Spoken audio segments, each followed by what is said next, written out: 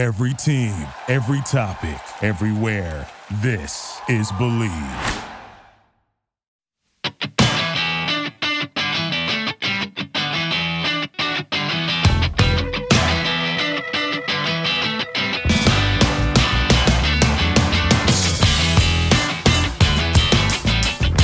Hello and welcome to the 260th edition of the Illegal Motion College Football Podcast.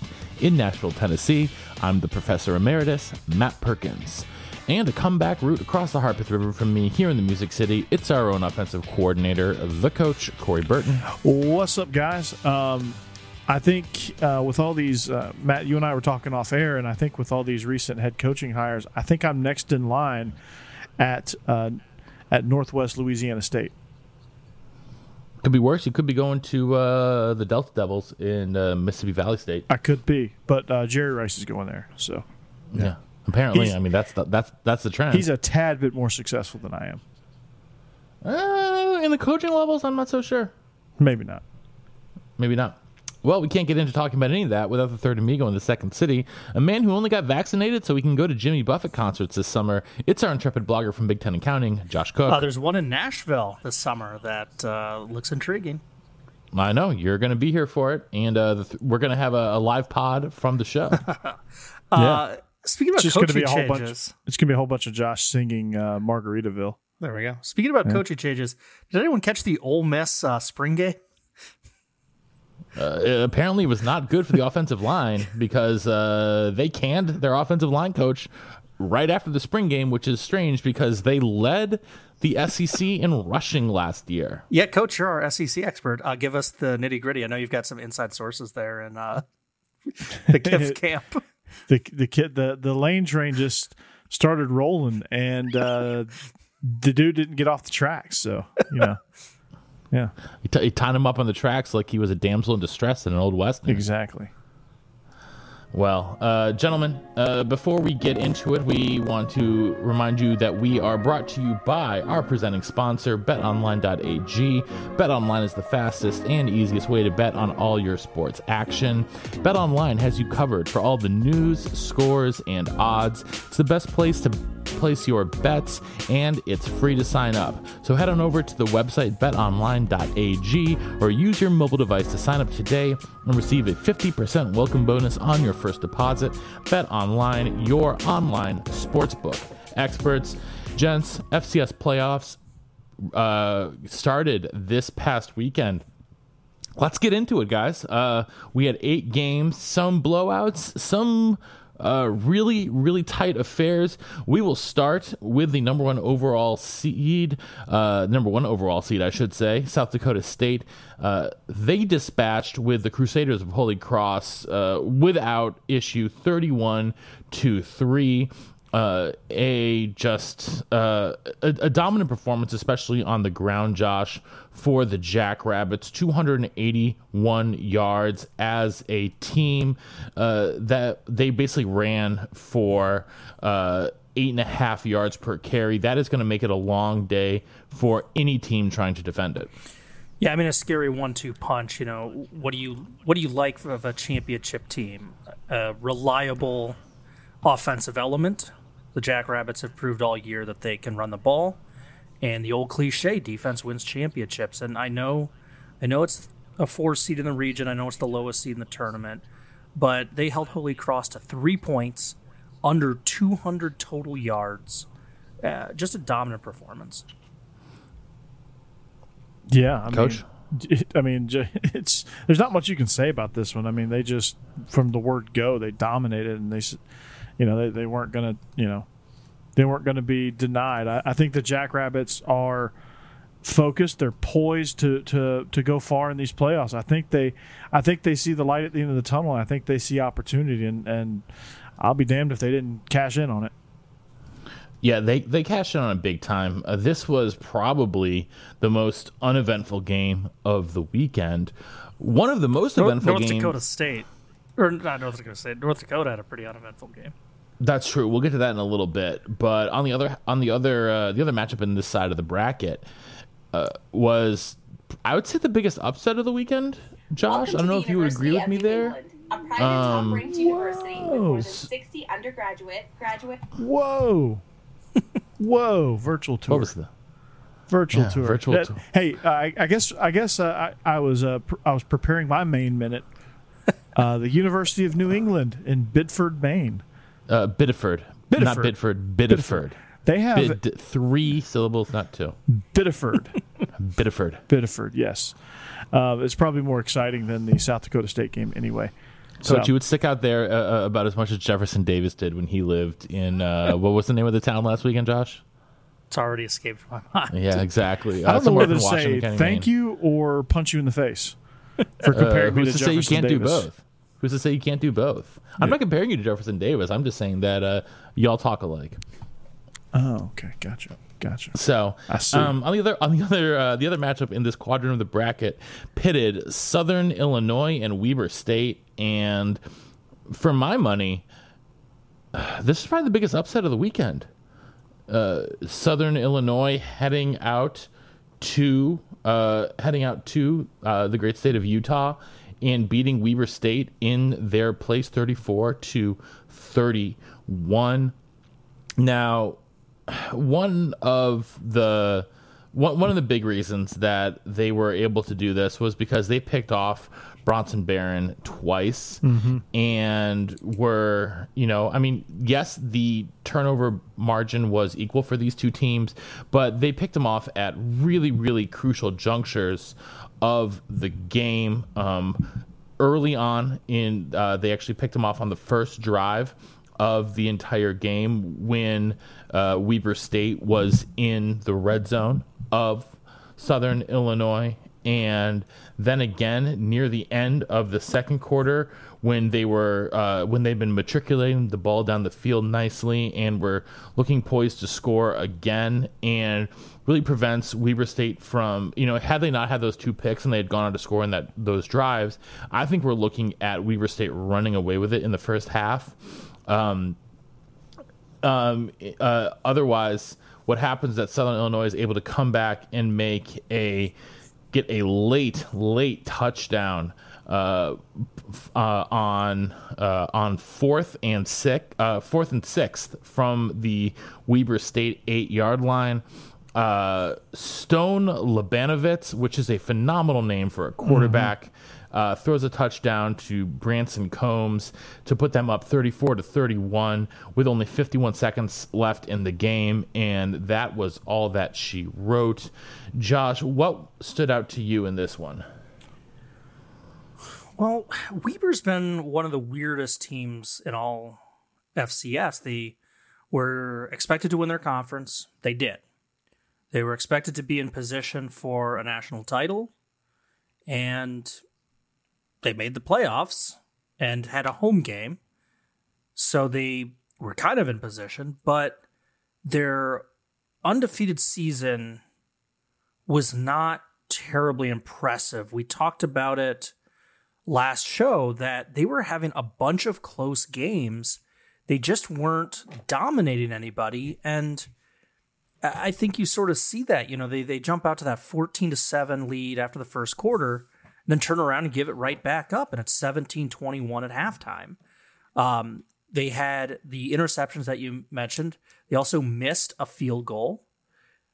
They had the late touchdown drive that you mentioned, but a couple things from earlier in that drive, they were facing a 2nd and 12. They'd gotten Southern behind the chains. What do? Give up a 14-yard pass play. And then they've got the Salukis behind the chain again. 2nd and 15. They give up a 5-yard pass play. And then it's 3rd and 10. It's like, all right, this is winning time. Personal foul. Advances the ball, obviously, and the drive continues. So they just... I feel like they never played a complete game. And, we've talked about how some of the teams like the Paladins down there in Furman just were off all year. I think Weber might be also in that camp. And I'm sure some people are saying, well, they went 5-0 and won their conference. How could they be off? The Big Sky was weird this year. A bunch of teams didn't play. Montana, their biggest competition, along with Eastern Washington, didn't play this year. So it was a strange season for them. And when they finally were faced with real competition from a really good conference, they just weren't up to it. And I think there's a reason why both Eastern Washington and Weber both lost in the first round of this tournament, and coincidentally both lost to Missouri Valley Football Conference teams.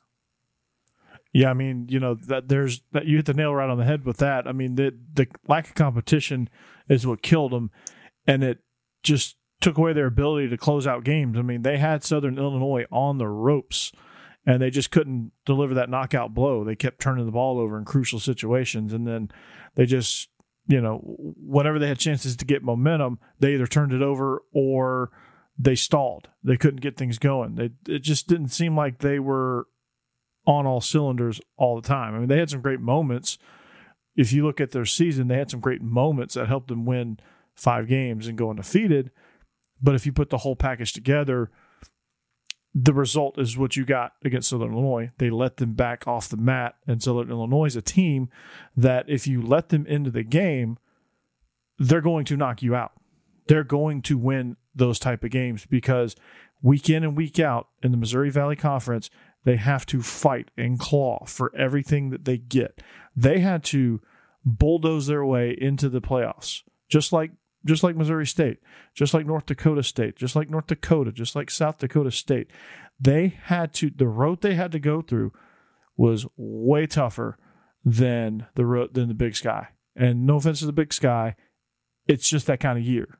Your biggest, Cal State, terrible. Caltech or Poly. There you go. I don't even know the teams. That's how weak they are. Davis, my team was underachiever this year. Underachieved. Yeah, Eastern Washington was not as strong as they normally are. Idaho they were bad. So Northern Arizona is nothing to write home about. The Montana teams didn't play. Yeah. Obviously, the Bengals at State aren't nearly the program that the Grizz are, but you mean the Bengals of Cincinnati? Oh, wait. No, well, the Bengals of Cincinnati might have done about just as well. No. Yeah. But no, let's move forward and talk about this I guess regional final matchup in the Elite Eight, if you will. 2 teams from the Missouri Valley Football Conference. It's a rematch of a game that took place earlier this year that South Dakota State just absolutely thumped. Jackrabbits thumped the Salukis 44-3 at Southern Illinois. This game is going to be at South Dakota State. Josh, any reason to think that there is going to be any different outcome than we saw when this game was played about a little over a month ago? I think there's a few things. First of all, for the Salukis, their game against South Dakota State, the first time around, came in an unbroken string of games. They played the February 20th, 27th, March 6th, March 13th, and then March 20th. That was unprecedented for this year. For the spring season, definitely for getting in that many games in a row unbroken. I think there could have been some fatigue in that. There was obviously some glaring deficiencies. They couldn't pass the ball worth a lick. They had just 9 passing attempts for 41 yards and a pick. So there was offensive inefficiencies. They played a lot better the following week against Missouri State. Then they had 2 games canceled. Came out, looked pretty good against Southeast Louisiana, and then obviously came out and looked really good against Weber. So I think that they are more rested. I mentioned the interception. That was one of 4 Saluki turnovers in that opening game. Really hard to win this sport, gentlemen, when you have that many turnovers. Spoiler alert, John Madden moment right there. So, if Southern Illinois just hangs onto the ball, the complexion of the game might be different. Do they face long odds? Yeah, you better believe it. I mean, South Dakota State's the number 1 team in the tournament for a reason. They'll probably be getting pretty favorable odds there, the Salukis, if you're looking for an upset at our friends at Bet Online. But I just think that the first game was too long ago to really learn much from it. Yeah, I definitely see what you're saying, Coach. Do you agree? Yeah, I mean, I think there's enough time. They have film. They've got experience playing against South Dakota State, and I think it's going to be a lot different. Both teams are red hot. The Salukis are extremely scrappy, so this is going to be far from an easy game for the Jackrabbits. So I would pick this one in a close game. I would, if it's a big spread, I would likely go with the points. But I think with Southern Illinois, they clean up a few of those mistakes, as Josh said, and this is a completely different ball game. If Southern Illinois gets off to the same start they did against Weber, then maybe after the first quarter you could be looking at blowout. But I think if they got to start faster, and it's just the familiarity with the opponent, I think plays up to an advantage. Well, not necessarily an advantage, but I think it plays well into plays well into each other's favors. So, I think it's going to be a good game. It's going to be a competitive one for sure. I think the talent gap between the two teams is a bigger concern if you're a Southern Illinois fan than what happened several months ago. Yeah, I think that if you look position to position, Gronowski's going to be the best quarterback on the field. I think you could pick either of the two tailbacks for South Dakota State, whether it's Strong or Davis, and say they're probably better than anyone Southern Illinois has. Jackson Jenke is one of my favorite receivers in all of FCS. So you're looking at a serious talent gap there, Josh. A really good point out of you. Let's head down to the next quadrant of the bracket and start with the Sacred Heart Delaware game. I expected Delaware to look a little bit better than they did. This was a pretty pedestrian win for them over the Pioneers of Sacred Heart, 19-10. Nothing too crazy here. I mean, the first drive, I thought when Delaware took it down and scored, I was like, "Well, this is going to be a blowout." Like, when you get on the first drive, when you get a pick and then return it to the Sacred Heart 7, I mean, they only had to go 7 yards and get a touchdown. That's really not. It's not impressive. But I mean, it's not that it's not impressive. It's just that it's going to be it's going to be that kind of day. But yeah. I have to say, I was impressed with Sacred Heart's defense. They were really able to. I'm not going to say shut down, but they were able to shut down. I mean, Delaware had 200 total yards, 202 total yards. Delaware went 2 for 13 on third down. That is not good, Josh, and they are going to have a much tougher test next week. But let's talk about this game first. Well, I mean, I've been beating the Delaware drum. We all have. Probably the loudest out of all three of us. Yeah, we all have been hitting it, but I probably was the first to this. Let's give Sacred Heart some credit. They played lights out. I think that Delaware skated by with some talent, gap issues there. But if you're looking for a glass half full, part of any playoff scenario is surviving and advancing. Mm-hmm. And Delaware played, without a doubt, their worst game of the entire year. You mentioned their pathetic yard total, 202 total yards. They were 2 of 13 on third down. And the Pioneer defense played a big part of that, but so did just poor execution by Delaware. It's going to be impossible to not be psyched up for a spot in the national semifinals. You are on the road. You're taking on the seeded team in your division. Delaware should play a whole lot better, but the scary thing is Jacksonville State looked really crisp. And this is concerning for Delaware because this is back-to-back weeks that they've looked pedestrian. They've struggled to execute, and they've been, I don't want to say bad because they're not bad, but they've had to find a way to win, which in a way is good, but in a way when you're going up against a juggernaut like Jacksonville State seems to be, you better figure some stuff out because if you're not better on third down, your road's going to end there. And I'm a little concerned now. I'm going to pump the brakes on Delaware a little bit. I was very excited about them because they played well all year long, and then they just hit a wall, it seemed like. And these last two games, Villanova, round 2, and Sacred Heart, just I don't know. Defense that there's like a formula out there to stop them now, and I feel like that some teams are starting to figure that out. So I don't know. I don't know what's going to happen in this quarterfinal game here, but it's definitely concerning. They've definitely got to get better production all around. Obviously, they've got to be way better on third down. Obviously, and they've got to start faster. Obviously, and they've got to be more consistent. Obviously. So obviously. A lot of obvious things for Delaware, if you can't tell.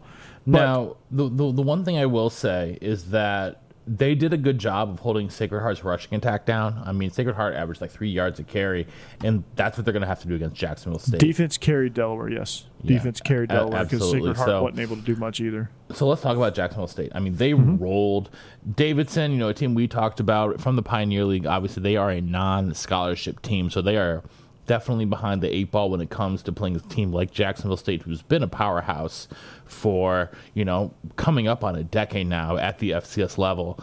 And they just, they really had no answers offensively or defensively for the Gamecocks. Jacksonville State just runs away with this one, 49-14. So if Cinderella season, their first ever tournament appearance, comes to an end, we should still tip our caps, though, to the Wildcats for, one of the most successful seasons in school history, quite frankly. Yeah. I mean, talking about this game just real quick, I know the final score is completely lopsided, but when you actually look at the stats, it's surprising how out of hand the game got. Davidson had more first downs than Jacksonville State.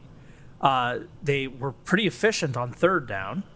They ran the ball really well, 202 total yards as a team. A nice Woody Hazeman-like 3 yards in the cloud I was going to say, it took them 64 carries to get to those 200 yards. That's okay. Hey, that's okay. You do that 4 times, you get a first down. That's true. There's no harm in that. They had fewer penalties, so they were the more disciplined team, and they didn't have a turnover. Jacksonville State had 2. So, a lot to like about this season for Davidson. I know, like I said, the final score got away from them, but there are blowouts where you completely no-show and you don't even try. And then there are blowouts where 3 experts can look at the stats and watch the game and go, how did Jacksonville State win by that much? Well, they won by that much, Coach, because of chunk plays. Was something Chunk that plays. you love to talk about. I mean, we look at passes of 35, 58, 55, 34, runs for 60. Like Zion Webb, the quarterback for Jacksonville State, took off for a 67-yard touchdown at one point. I mean, come on now. Chunk plays kind of skewed the stats. A little and bit, so you look at it. I mean, 239 yards on 15 attempts passing. That's 16 yards per attempt. Those numbers are astronomical, but that's all because of these chunk plays, right? And that's where the talent gap comes in. We talked about the talent gap earlier between Southern Illinois and South Dakota State. This is the real talent gap.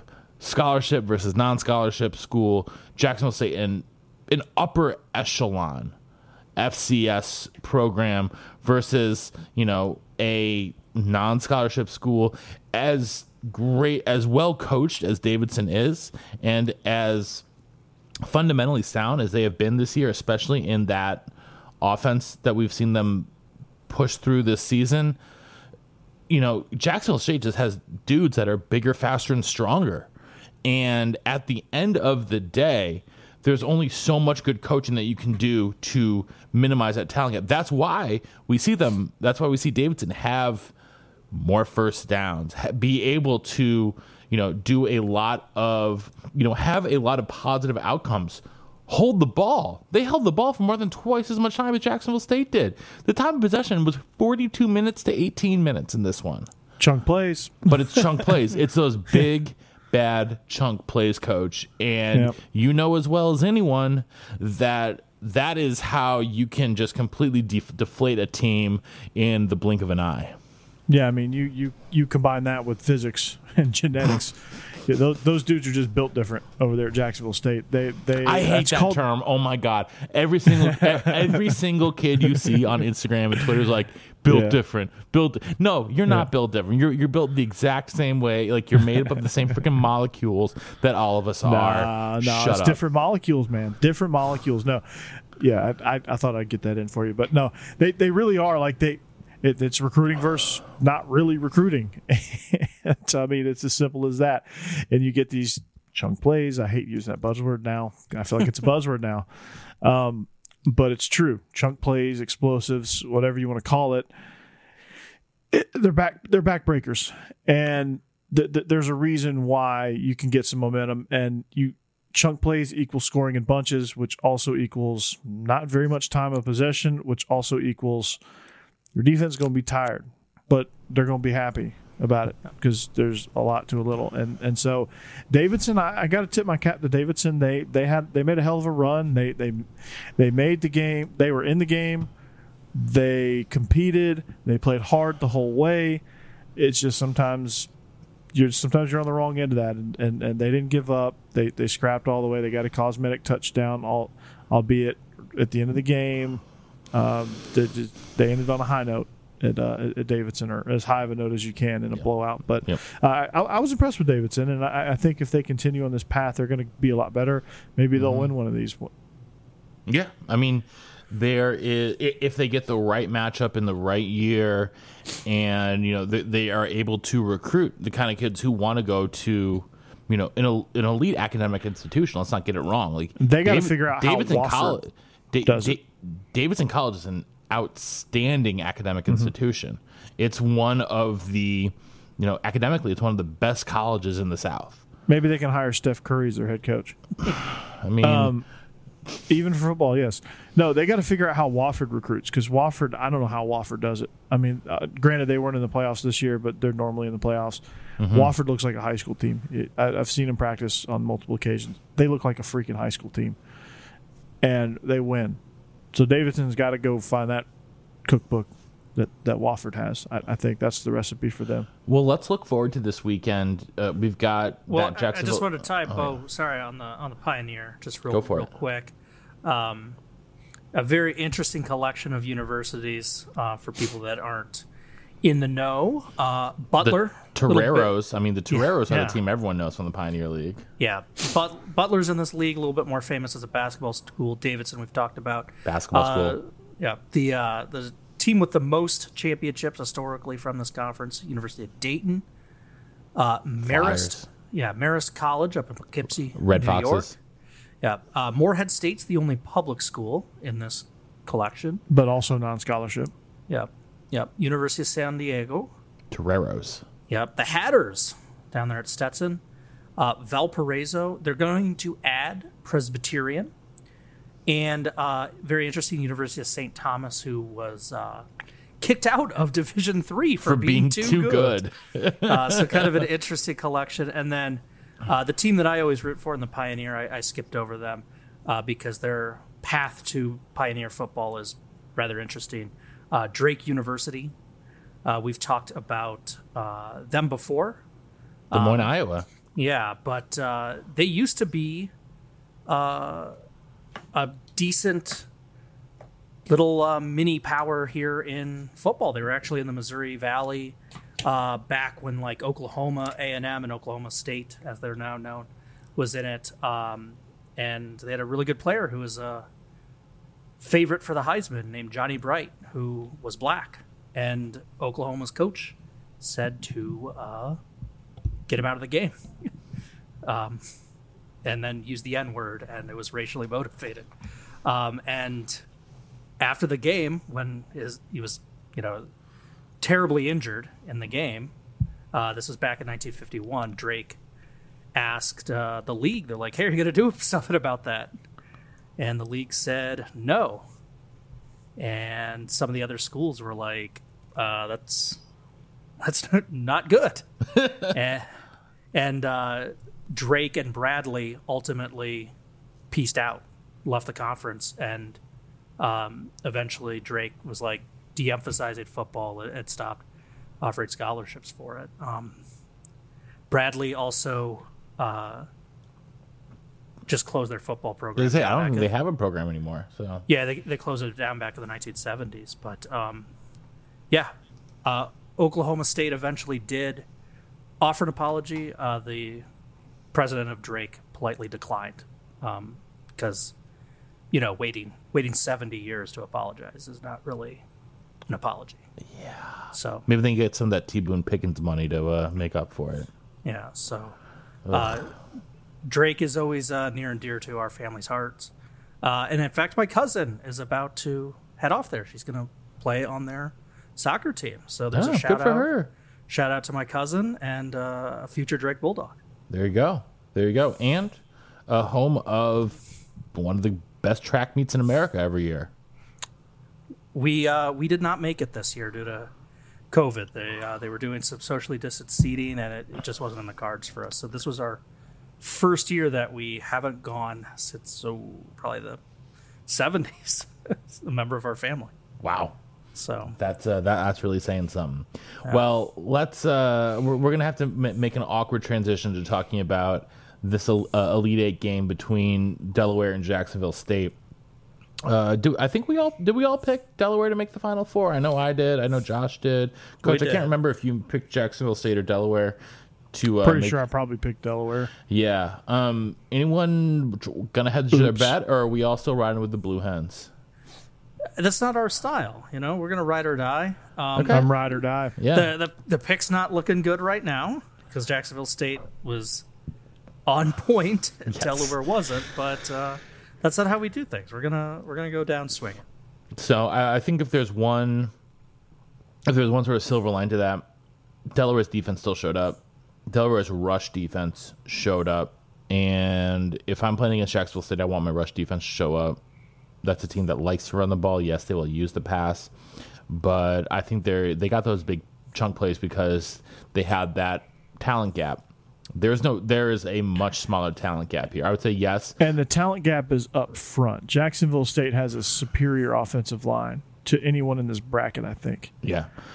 I think, though, that Delaware is the better coach team.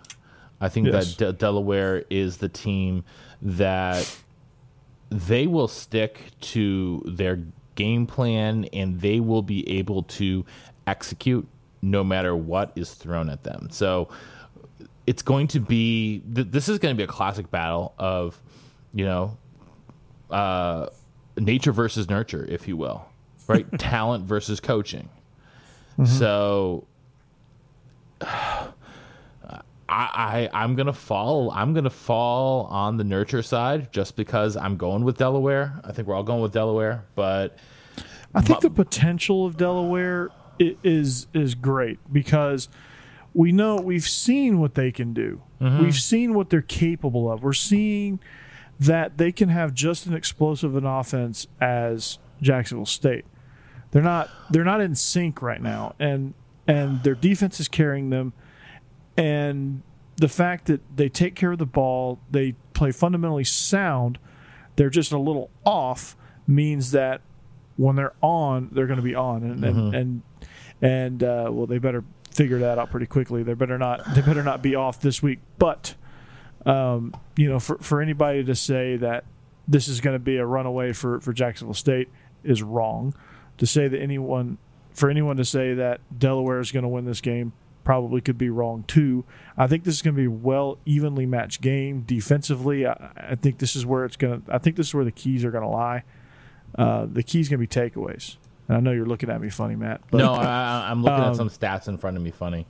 I just think that, you mentioned takeaways, and Jacksonville State is way sloppier than Delaware is. Exactly, and that's going to be the difference. That's going to be the difference because both teams are capable of chunk plays, and it's just going to come down to takeaways and giveaways and turnovers. Whoever wins the turnover margin here, I think is going to have the slight edge. I really need to get an audio drop for chunk plays.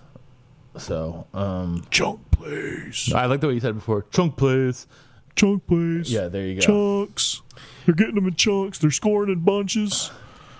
They're going up against the Tampa 2.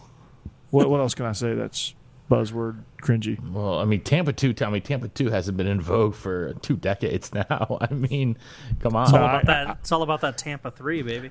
So no, there's a conversation I overheard, and this guy was like trying to sound like he was like a genius at football. You know how some people can like talk the talk, but there's some people that talk the talk and don't really know what they're saying. And this guy's like, yeah, he's trying to impress this girl too. I could see it happening. I turn around, I'm like, oh, this is gonna be good. And he's like, yeah, the quarterback's got to make a split decision, whether it's man to man or Tampa 2. And I'm like, Coach, why are you telling about the time we hung out earlier this week? oh, I didn't mean to put you on blast, Josh. I didn't mean to put you on blast. That girl you were talking to, man, it's I mean, Josh, you already live with her, though. I mean, why are you still trying to impress her with football knowledge? Seriously. Did you have any success? No, unfortunately. Well, yeah. do you know why?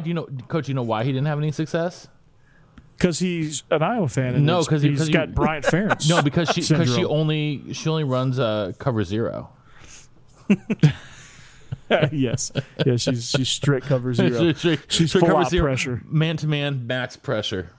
Yeah, exactly. And Josh is living in Brian Ferentz's world. He's got the Brian Ferentz syndrome. Tampa 2 is the Brian Ferentz of defense. At this point, running a Tampa 2 is the Brian Ferentz defensive scheme. You know what's in vogue, and I still don't understand it, so I can't really talk about it, but I can say it. This is the one thing I say that's like buzzword cringy that I really don't know what I'm saying. Cover 7. It's the Nick Saban cover 7 defense. I have no idea what it is right now. Isn't it like quarters one half and then like cover 2 on the other half? No. It's like match quarters where I think they key in on number 2 and they kind of match coverage with they route match, pattern match. I think is some sort of deal like that. It's like a hybrid of quarters and man or something like that. I think. Yeah.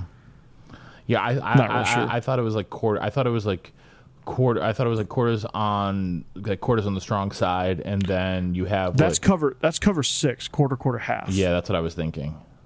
Yeah, that's what Georgia played in second 26. I hate cover 6 now. Well, then, because quarter, half, the half safety came down on a tight end, which he should never do. If you're playing, you're the last half. man. You're the last man. Yeah. You got to stay with Devonta Smith. Yeah, you come down from your deep half to cover a tight end that I could have tackled. And Devontae Smith, I don't know, he won a Heisman, runs right by you. He's okay. Touchdown. He was okay. He's all right. He was just a freshman, Well, Coach, we don't need to make you relive that, I should say. But if you were to, you'd probably be more comfortable rewatching that while you're wearing some Kanan sunglasses. Yes, because I can't see it. Yeah, there you go. They're so good. Because they're polarized. They are polarized. It's time to make your outdoor or your rewatching of some of those painful moments in your life experiences better with Kanan. Kanan sunglasses made exclusively with polarized lenses for optimal clarity. Those Japanese optics make their lenses clearer, lighter, and stronger. Plus, they're made with Italian handcrafted frames that are impossible to scratch.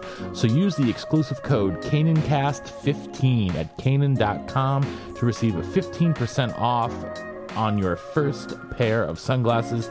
That's KAENONCAST15. Kanan, clearly better. Go get your hands on some of those sunglasses, especially if you're going to be in person to watch any of the games this coming weekend. Let's head on over to the other side of the bracket now. They're the South Dakota State of the sunglass world. Oh, that's a good call. They came into the year as a little bit of a dark horse, but now they're the number 1 seed. Is that what you're saying? Mm-hmm. That's it. Yeah, that's it. They burst onto the scene. Now they're everywhere. I think before we do that, I'm gonna throw a challenge. You're throwing a challenge flag on the play.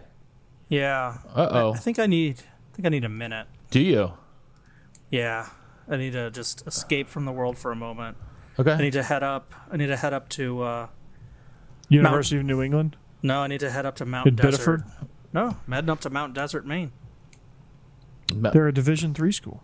There we go. They Mount compete in Desert, Division Maine. Have you been there, Matt? I don't. That is actually one place in Maine I have not been. Well, it's a town on Mount Desert Island. Just FYI. Oh, Now- Mount Desert Island. It's Yeah. wait, you know Hey, what? Rip. You know what? That's where Acadia National Park is, and I have been to Acadia National Park. So I've been Hey, through it, but I have not been to it.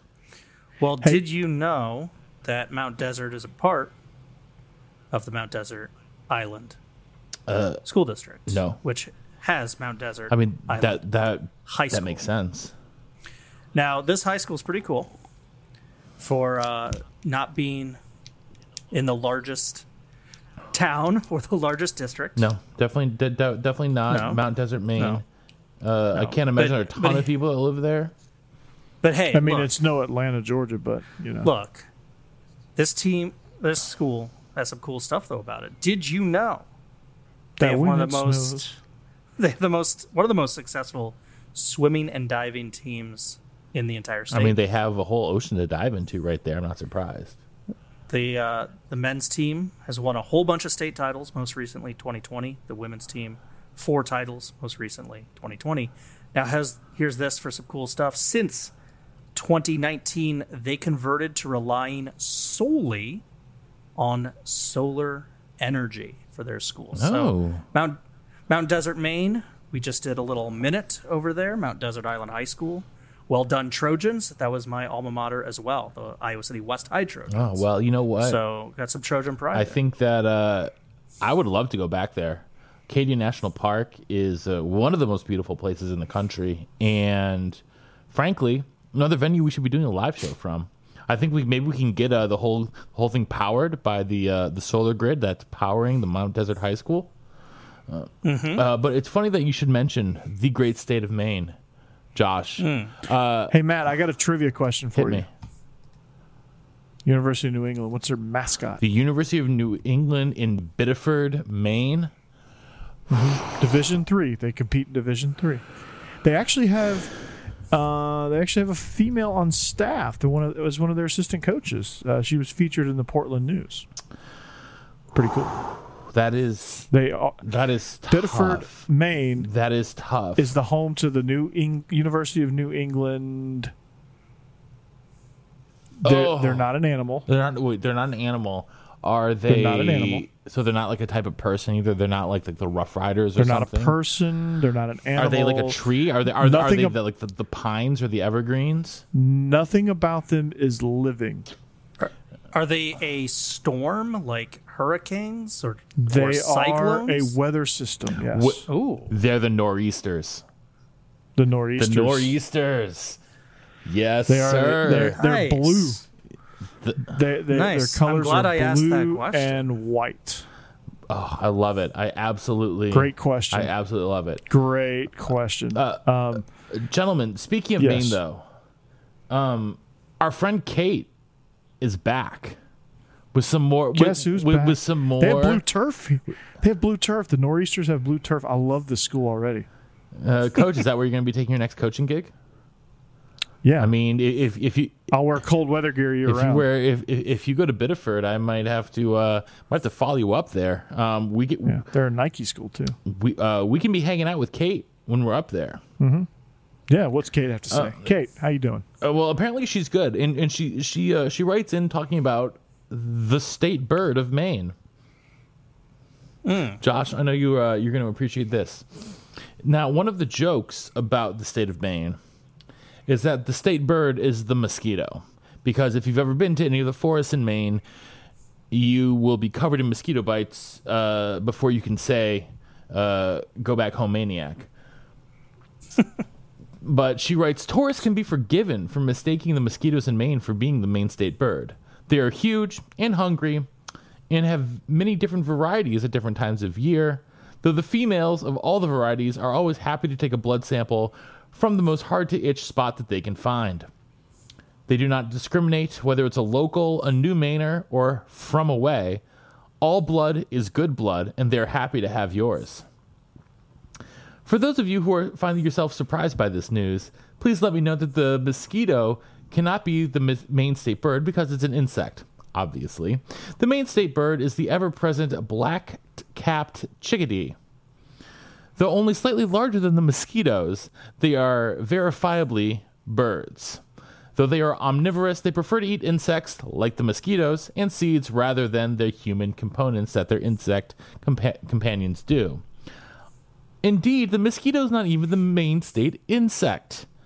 There is actually a main state insect. That is the honeybee.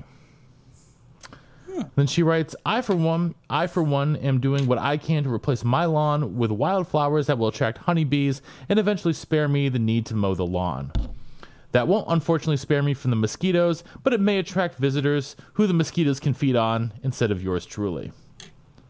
Thanks, Kate. We appreciate it. Appreciate the love. Appreciate the support. And we are here for all things Maine facts, Maine culture, and moving forward with that. So, gentlemen, that is, I guess that's a Maine 5 minutes for you, but ain't nothing wrong with that. Thoughts, Josh? Well, I mean, I'm just worried the other New England states are going to be feeling left out. They might. You know? They might, but that's their problem.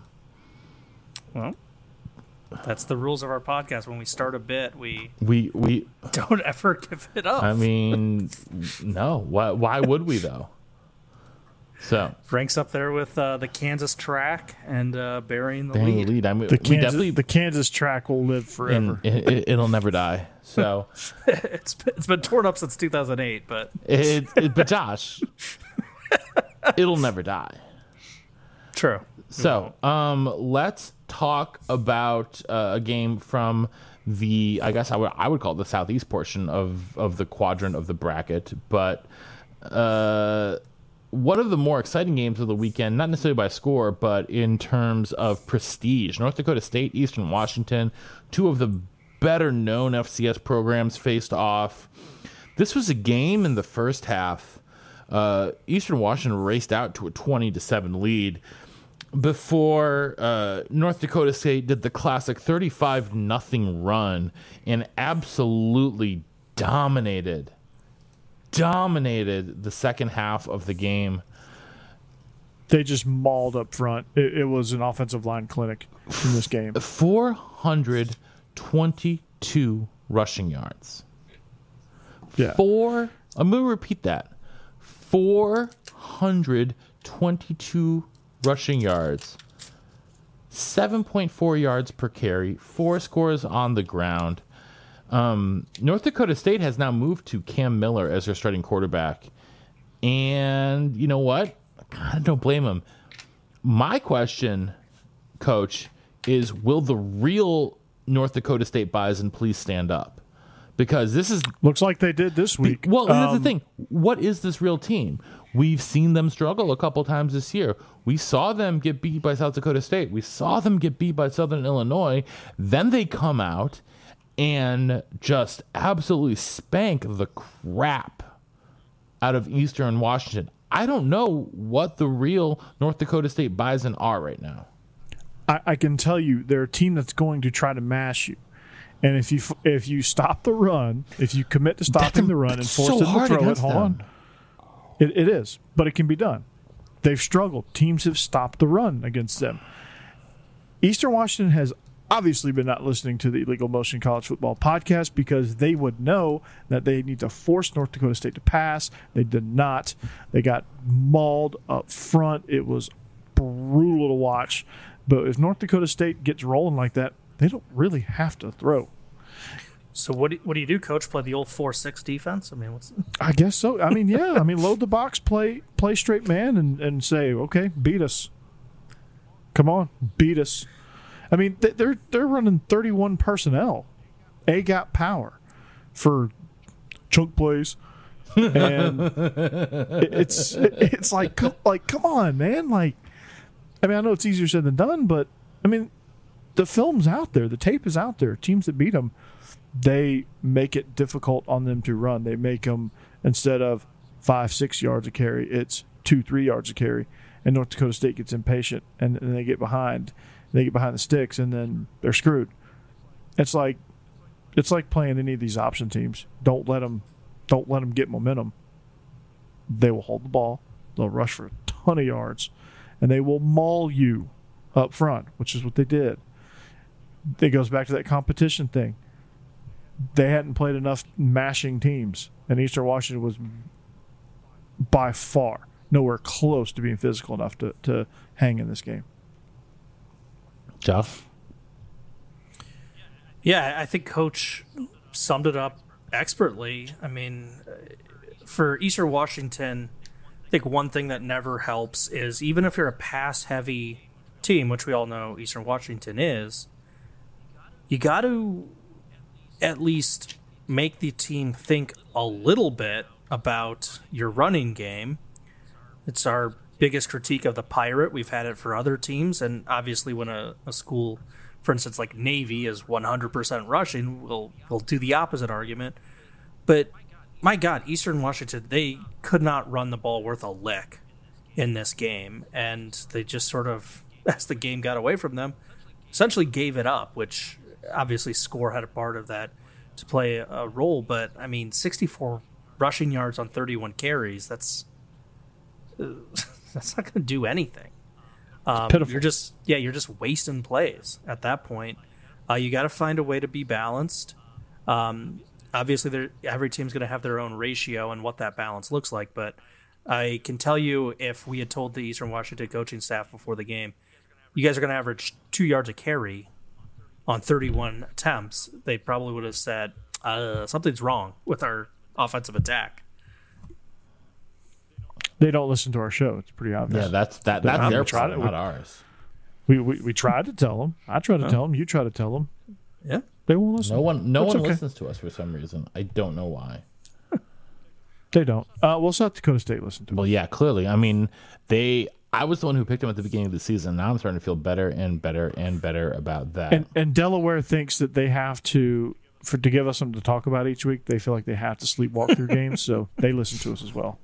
Delaware, if you're listening, just play hard from the word go. Well, let's talk about let's talk about the team that North Dakota State's going to have to play this weekend. Sam Houston State, the Bearcats with a K. Rawr. They beat Monmouth, and I'm a little disappointed. Can we make that a sound drop? I'm a little disappointed. I really like this Monmouth team. Their first loss of the season, and they you know what? They put up a good fight, but again, missed opportunities. Turnovers and missed opportunities. Turnovers will kill you every single time. Monmouth, fourth and goal at the Sam Houston State 9-yard line, late in the fourth, interception. Monmouth earlier in the game, another red zone interception. They're at the Sam Houston 13. Was awful. He all he had to do was just throw it away, and oh my God! And it was one of those plays. I kind of buried my head. I was like, really? Throw it away and take the points. It's early in the game, right? It's early in the game. I mean, we're in the first quarter, and I think it was even second down. Was it second down? It was third. Third down. It was third and goal from. It was third and goal from the 13. They had, they had gotten a big loss. They lost yardage on their first two plays. They started at the and he was being chased by like four guys too. So it just made a bad play worse. Thought he'd get cute and just flip it to somebody, and it ended up throwing. Because you know what, this Sam Houston State was ripe for the picking. Monmouth. 27 first downs to Sam Houston State's 9. They tripled them up. They had 150 yards more of total offense. They outplayed them. They doubled outside up of the time of possession. They won in every single metric of this game but the turnovers, man, it's just absolutely brutal for the Hawks. I came away thinking, Josh, that they were actually the better team. And they very well could be. And this is the big concern for previewing our second round matchup. Sam Houston, undefeated, can score in bunches, dropped 71 on Nickel State, 62 on Lamar, 42 on Incarnate Word. The problem is their conference is terrible. And this was the first game against real competition. And you just ran through the stats, Matt. Sam Houston got outplayed. Sam Houston arguably should have lost. Monmouth was the better team. Monmouth's defense was incredible. And, well, what does this mean for Sam Houston? I don't like to change my picks. I'm not going to do that. I'm not going to hedge. I'm not going to suddenly say that last week's prediction was a joke. But it's, if you're picking Sam Houston in your bracket, you got to be watching there and having my feeling, which is, how in the world does this Bearcat team beat North Dakota State? I'm going to stick with my guns here, but it's going to be really, really tough because North Dakota State is the one thing they are is physical. They will punch you in the mouth and punch you in the mouth and punch you in the mouth again. And I don't know that Sam Houston State can withstand that. I don't know that they can. They could barely withstand it against Monmouth. I picked Monmouth to come out of this quadrant of the bracket, and yeah, I'm mad because I feel like they should have won this game, and they would be the much better matchup for North Dakota State. Yeah. Now, North Dakota State's got to figure out a way to match the speed and explosiveness that Sam Houston can bring, but I don't know. You know what? They're on a roll. The game is in Texas. It's in Huntsville. Mm-hmm. But still, man, I don't know. If North Dakota State's able to run the ball like they did this past weekend, Sam Houston State is just not going to hold on to the ball. We could see North Dakota State with 45 minutes of possession. Yeah, because the Bearcats don't play a ton of defense. Well, not only do they not play a ton of defense, their offense is they have a quick scoring offense, right? Their defense is going to be so tired. They're going to be so tired. They're going to get bludgeoned to death. I wanted to pick against North Dakota State. They're making me regret picking against North Dakota State because here they are. They got a nice ticket to the semifinals now, and their brand of football bodes well in the playoffs. We're seeing why they're successful in the playoffs, right? They out physical you, yep, and they beat you up. They bully you, and they've been a better passing team. In their run with Trey Lance, Carson Wentz, Easton Stick, those guys, they've been better in the passing game than they are this year. However, in their wins, they haven't needed to be. Like last week, they didn't need to be. This week, I have a hard time believing they're going to need to be. So, I'm gonna take my L, and I'm going to pick North Dakota State to win this game. I'm going to take my L. I'm taking my L. I'm not hedging. I'm taking my L. How about that? There you go. Does that work? That I'm taking my works. All right. North Dakota State is going to the semis. Yeah, it really feels like it right now. Well, let's then move to the final quadrant and start with the number 2 seed, the Dukes. Dukes. Not the Dukies. Just the Dukes. Dookie V. James Madison. The Keydets of VMI put up a valiant effort there, really trying to come back hard in the fourth quarter. Fell just a little bit short. Just didn't have enough time left. And James Madison ends up winning 31-24. VMI, though, they had a great season. I like this VMI. This team. VMI team was a lot of fun. This was a offensive game. I mean, we had more than 900 total yards between the two teams. We had a bunch of turnovers, 5 combined turnovers. Not a lot of penalties, which was nice in this one. VMI, as you would expect, a very disciplined team. But James Madison, they're the better team. They've got more talent. That ends up being the difference in this one, especially when it comes to running the ball. James Madison, more than 300 yards on the ground, coach. And, this is starting to become, I think that at least offensively, they're really starting to look like the James Madison team we've become accustomed to seeing over the last couple of years. They are. They are. They're so good. Jawan Hamilton had a 99-yard run, and they had 300 on the team as a team. And it's impressive to watch just how explosive they are in the run game. They kind of like the whole myth of being a running team and it's 3 yards in a cloud of dust and it's boring and you can't have an explosive offense if you're going to run more than you pass. And James Madison is destroying that narrative. North Dakota State destroyed that narrative this week.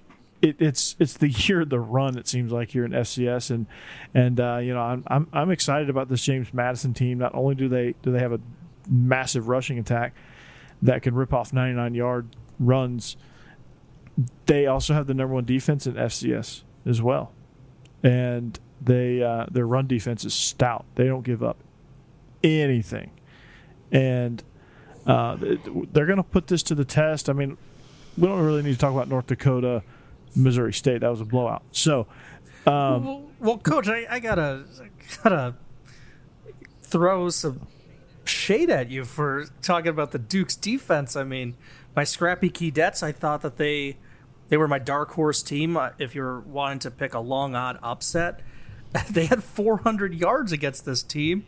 That's why it was impressive for the Keydets. I mean, James Madison has a great defense. The 5-yard rushing average per carry.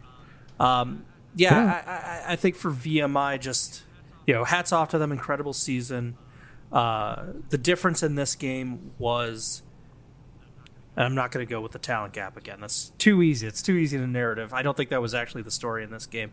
To me, the story in this game was James Madison expected to be in the playoffs, was up for the game, and VMI. The difference was up front, I think. Yeah, VMI had a little bit of stage fright. 2 first-half interceptions. They were down 21-3 at halftime. I think they got punched in that first half. And whatever they did at halftime was awesome to make those adjustments, but it was... That's what a number 1 defense does. When they're not playing their best in one aspect of the defense, they get takeaways. And they get momentum somehow. That's how they do it. And hats off to VMI. They're very well coached. I enjoyed watching them play and run through the SoCon. I don't think this performance by James Madison necessarily wins next week, though. Well, let's talk about that team that they're going to play then, because they're going to play North Dakota, who real impressive. You want to talk about an impressive defensive performance. And offensive performance. Yeah, I mean, I think a little bit less so offensively. They were fine offensively. I mean, they only had 369 total yards. They were only converted 3 for 11 on third down. I mean, 3 for 12 if you go third and fourth down combined. 25% is not going to cut it. But when you're racking up points after points after points. And why were they able to do that, though, Coach? What's our catchphrase of the day? Chunk plays. Chunk plays. They were able to do that because it also helped that they had a special team. Yeah, touchdown. that doesn't hurt either. But when you have,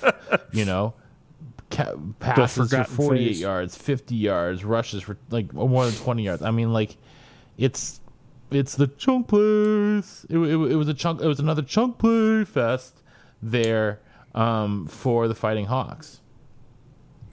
Yeah, it was. And what they're going to have to do next week is, when they went up against a team that's similarly built, like North Dakota State. It is a good comparison as far as how they're built to James Madison. James Madison obviously plays a lot better and is a lot more balanced than North Dakota State is. However, North Dakota State lost. They could not control the clock. They could not stop their run. They could not get first downs when it mattered. And that's how that made the difference in that game. Against James Madison, James Madison is going to use that same formula, I think. They're going to figure out, and that's what this game's going to come down to, because both these teams are, again, they are the configurations of these teams and what they're good at is very similar.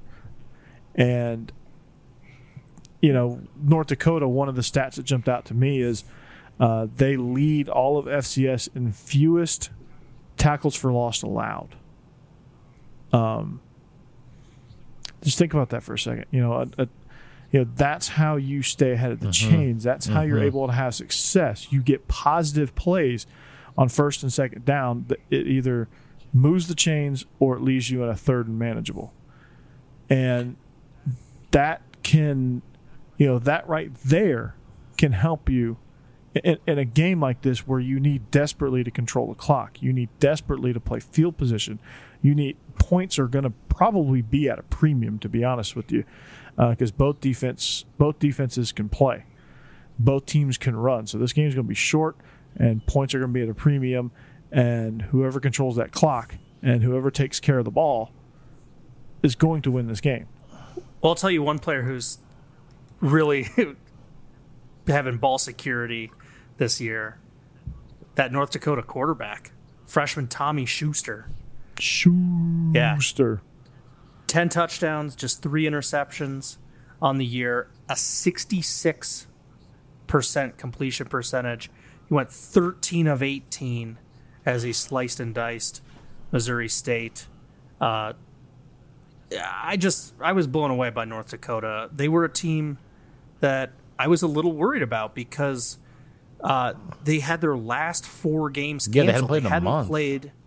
They hadn't played since March 20th. I didn't know how sharp they would be, but they are back to what they were at the start of the year. And just a refresher on what they were in the start of the year, they blew out Southern Illinois, a team that's in the Elite Eight. They beat by double digits, overall 1 seed, South Dakota State. They roughed up South Dakota. They roughed up Western Illinois. And yes, North Dakota State got them, but it was on the road. They played okay, not amazing in their 3-touchdown loss in that game. There was a few flashes of things that North Dakota did well in that game despite lopsided victory. So they're battle-hardened. They've played 3 teams here in the Elite Eight and have beat 2 of them. This is not a cakewalk for the Dukes. And if I was super worried about my Bearcat pick in the last region, I am insanely worried about my Dukes pick in this region. The Missouri Valley in this tournament has been absolutely phenomenal. Their only first-round loss was Missouri State to a fellow conference team. It's scary. Yeah, I mean, the conference is battle tested. I mean, one of my regrets is not going with the Missouri Valley Conference. I mean, I think, you're going to see these teams are week in and week out.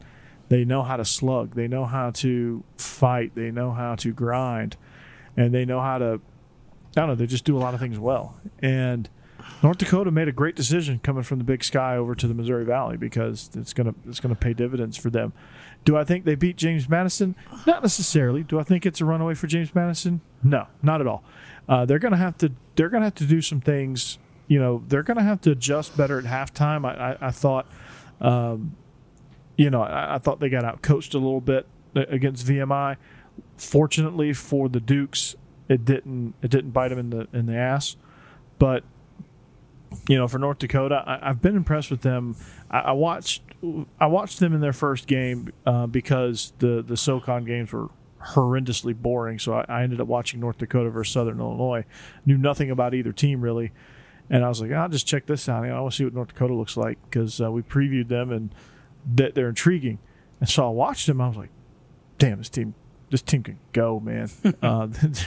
Wow. I left out of that game going, not ever thinking in a million years that the Salukis would be in the Elite Eight and North Dakota would be in the Elite Eight. But I'm like, good Lord. So here we are. And, there's a chance that we see 3 of the Final 4 teams coming from the MVFC. We're guaranteed 1 because South Dakota State and Southern Illinois playing each other. We could see, we also could see 2 Colonial teams in there, Delaware and James Madison. We've got a chance for an OVC in the Southland as well. It's going to be wild, guys. It's going to be absolutely wild. So I think, though, that is about where we're going to have to wrap up today here, gents. Oh, I've got a teeny tiny berry in the lead. Very, very teeny what tiny happened? one. Arkansas had their spring game. Well, yes, it is football and Arkansas related. The baseball one was just a detour out of necessity. But this is actually some interesting portal update. Illinois State's highly, highly, highly sought after defensive tackle John Ridgway. Talked about this yesterday on the Coaching Chatter podcast. There we go. Shout out to you. Yeah, we did not bury the lead. I know. Well, that's because you're an SEC show. We're a whole national show. But anyway, yeah, the highly sought after John Ridgway picked the Hogs over the Wolverines. Another banner moment for Harbaugh. I guess he didn't camp out at his house long enough. Harbaugh. Good for Michigan for keeping him. Oh, good Lord. All right, guys. Full sarcasm intended. Sarcasm in full effect. All right, guys. Well, that's going to do it for this 260th edition. 260, guys. Man, we're just chugging right along. I love it. We have about 6 good ones. So when we get to the 500 mark, is that when our $1 million checks come? I thought it was when we hit 261. Hoping so. I thought it was when we hit. I thought it was when we hit 444. But what do I know? Hey, I'll take that. So that is going to do it, though, for us here on the Illegal Motion College Football Podcast. So, presented by BetOnline.ag. On behalf of our own offensive coordinator, the coach, Corey Burton in Nashville, Tennessee, and our intrepid blogger from Big Ten Accounting, Josh Cook, up there in Chicago, Illinois, this is the Professor Emeritus in the Music City saying so long and see you next time on the Illegal Motion College Football Podcast. Go Nor'easters.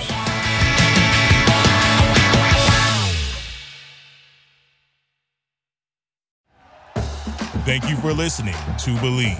You can show support to your host by subscribing to the show and giving us a 5-star rating on your preferred platform. Check us out at Believe.com and search for BLEAV on YouTube.